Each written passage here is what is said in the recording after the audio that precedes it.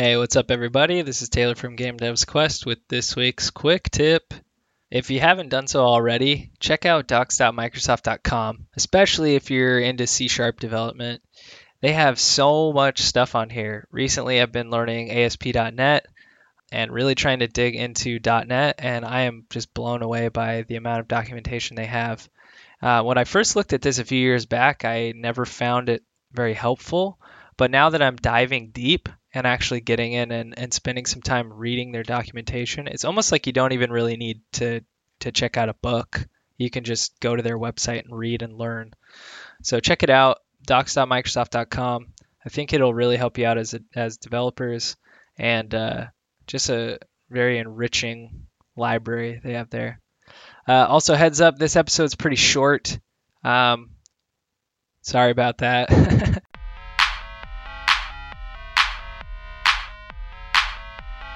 Game Devs Quest.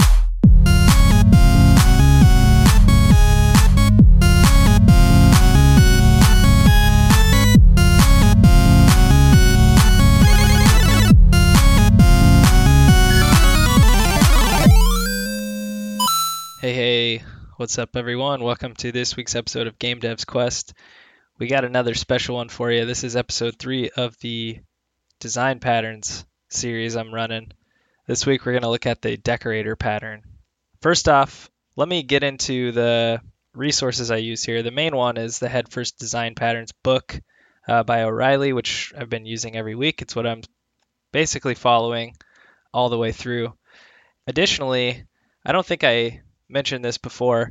I actually got my hands on the original Design Patterns book, which is the Gang of Four one that is widely renowned. It's kind of the Bible of design patterns.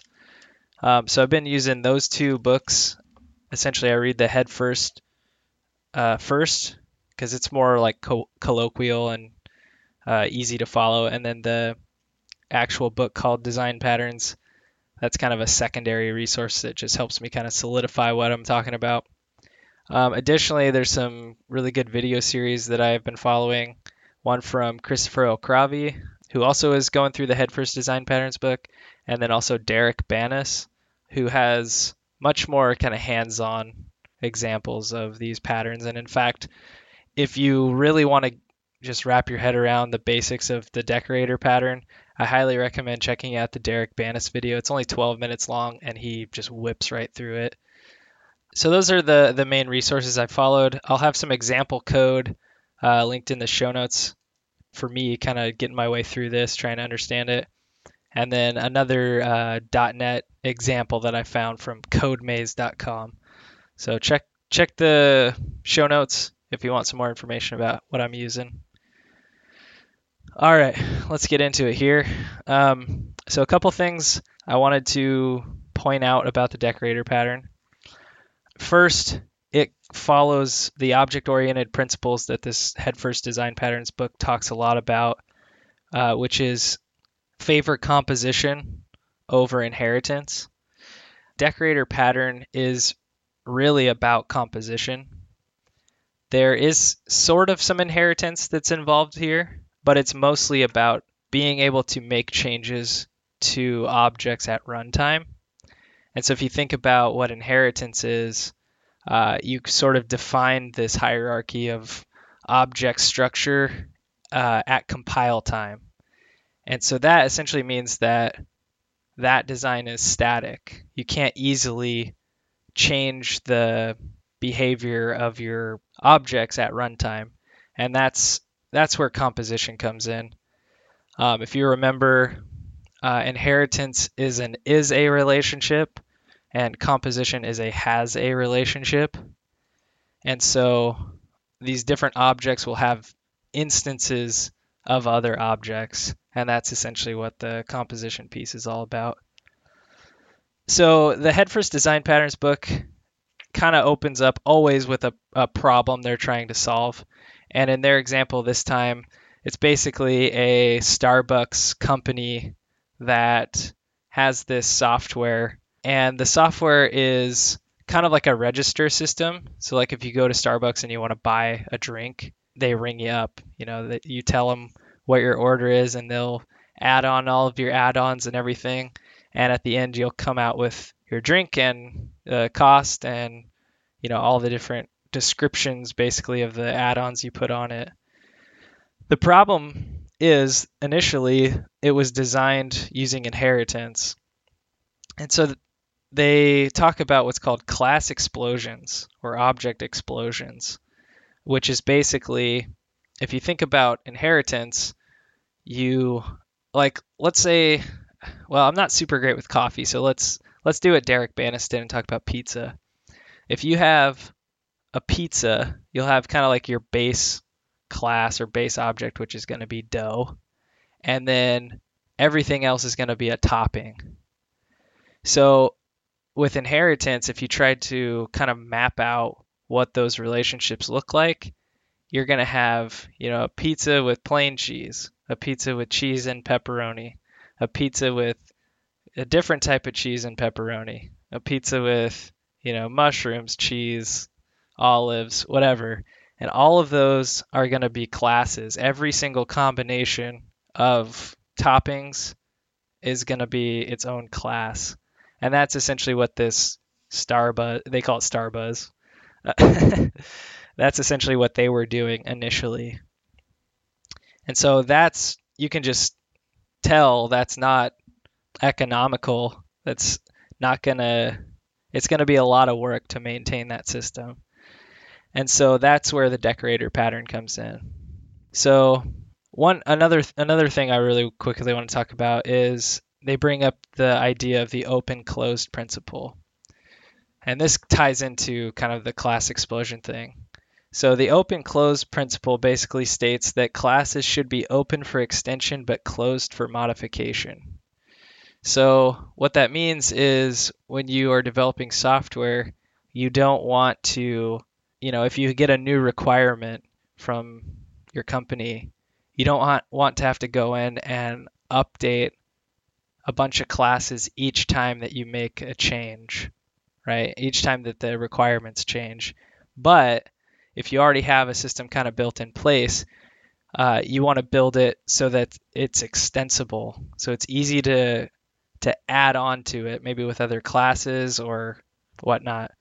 So that was brought up because somebody said, well, can't we just have like a bunch of Boolean statements inside, or Boolean values inside of our main pizza class? So you'll have like bool has cheese, true or false. Bool has pepperoni, true or false.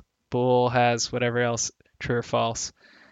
And so like that's clunky already, and I've definitely designed games with that framework in mind. It's super clunky and hard to work with.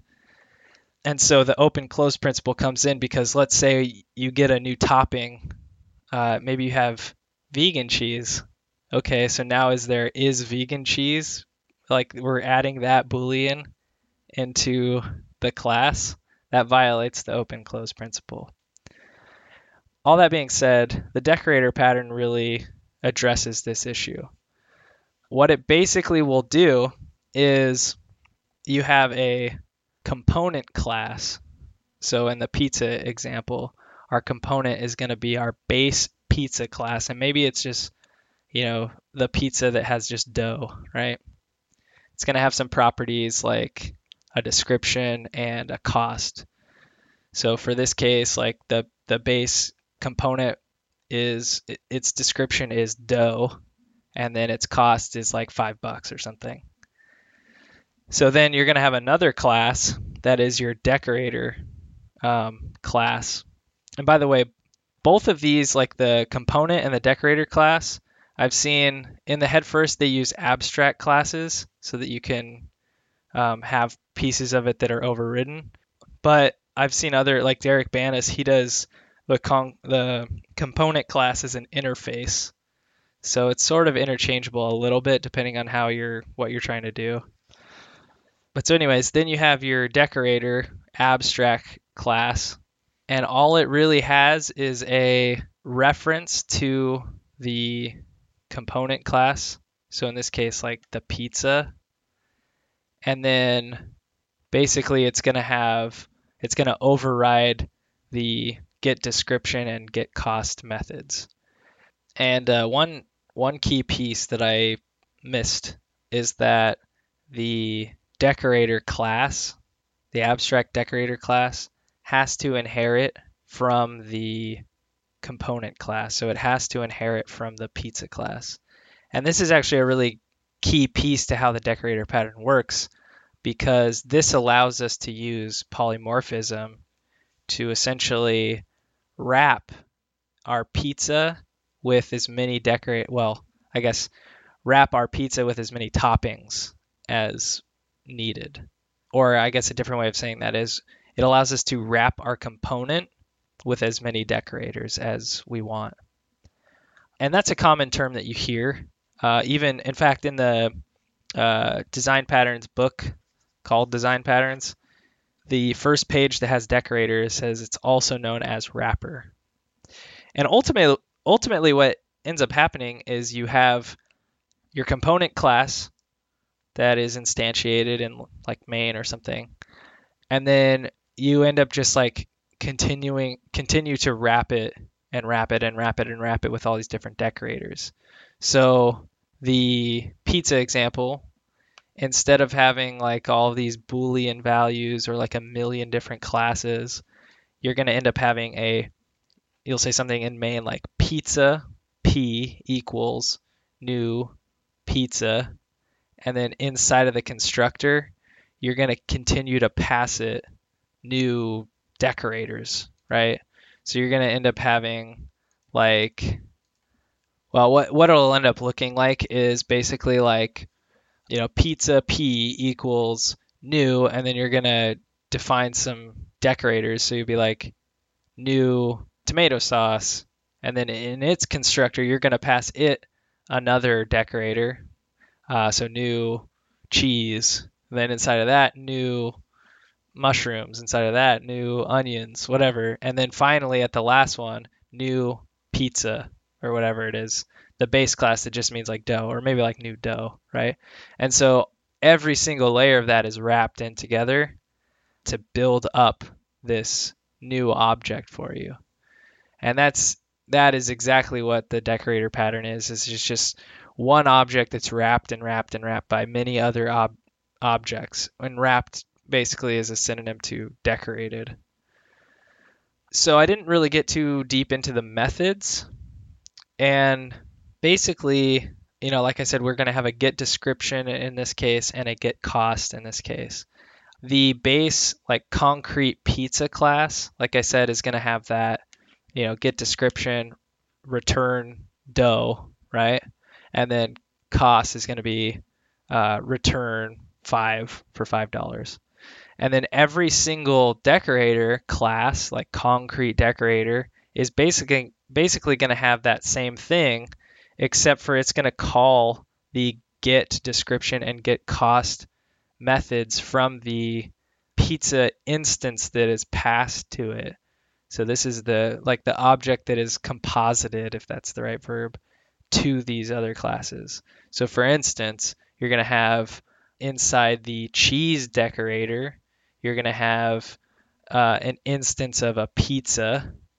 And remember, since the decorator inherits from pizza, the pizza abstract class, it is technically of type pizza using polymorphism. And then so for the cheese decorator, it's going to be, get description. Inside of that method, it's going to be return pizza, its instance variable, dot get description plus cheese.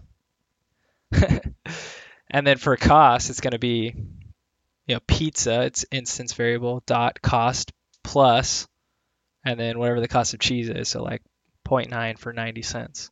And so it's going to just build up all of these toppings based off of the base class and then all the other decorators. And it's going to build out this full list of every single thing that's on that pizza and the full sum of every single cost of those toppings. So in the end, you might have, a get description method that returns dough, tomato sauce, cheese, mushrooms, and then the the cost is going to be like $5 for the dough, 90 cents for the cheese, a dollar for whatever else it is. And so you'll end up with like $10, right? And it's kind of cool because it almost like it does a bunch of recursive calls to the object that it was passed.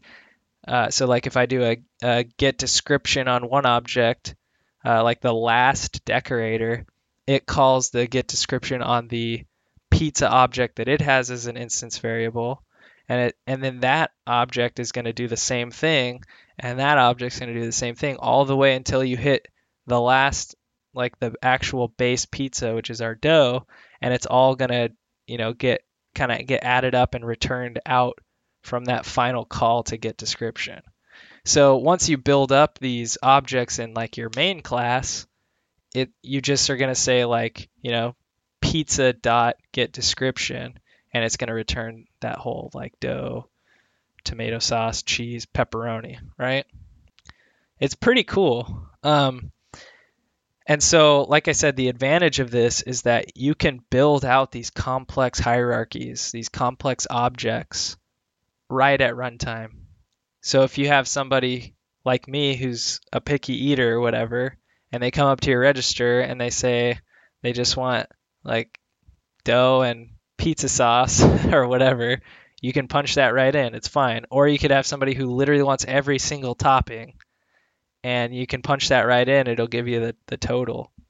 And so it just adds to the amount of flexibility that the system that you're building has.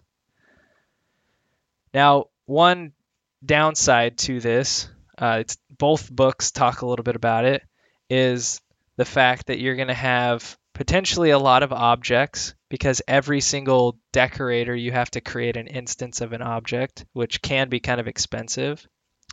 The other thing is, if your system has a lot of decorators, it can be kind of hard as a developer to wrap your head around it. And for something as, mundane as pizza, that's really trivial. That's pretty easy for us to all understand. But if it gets into something much more technical, like the Head First book talks about the input stream class or whatever, the Java's I/O API, it uses the decorator pattern. And when you're talking about like different streams and buffers and all this kind of stuff, it can get pretty confusing.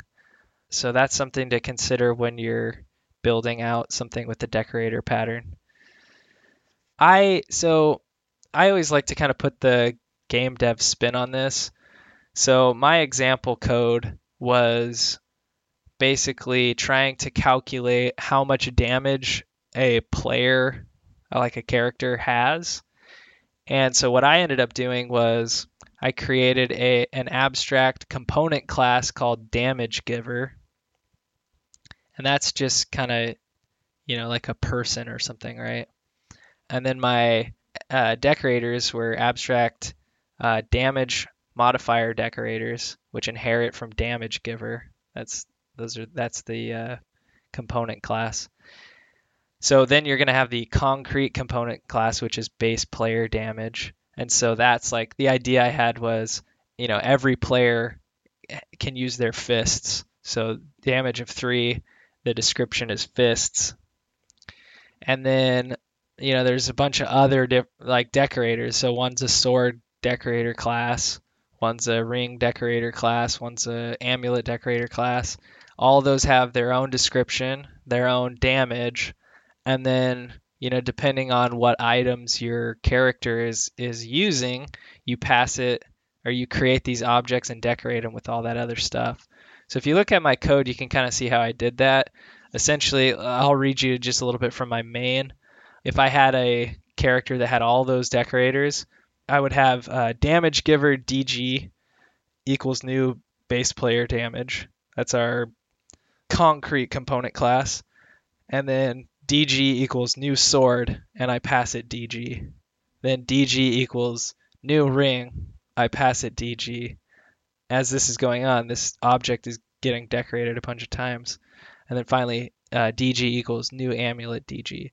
So that means that I have a player class or a player object who's decorated with a sword who's decorated with a ring, who's decorated with an amulet. And then all I have to do is do one call to dg.getDamageDescription, and it's going to output like all of its damage. So it'd be like 3 damage for the fist, 10 damage for sword, 4 damage for ring, 7 damage for amulet, for a total of, I guess I didn't add that in there, but like 20 something. And it's that easy. So take a look at my code. Definitely, if you can get your hands on these books, Headfirst Design Patterns is pretty awesome. It makes it very easy to understand. And then check out the Derek Banis video for sure, especially if you want something quick. I think that's about it. If you guys have any questions about the decorator pattern, let me know. If you have any questions about the open-close principle or composition over inheritance, those are some big factors in the decorator pattern. So hopefully this talk has kind of at least given you a brief overview of the decorator pattern.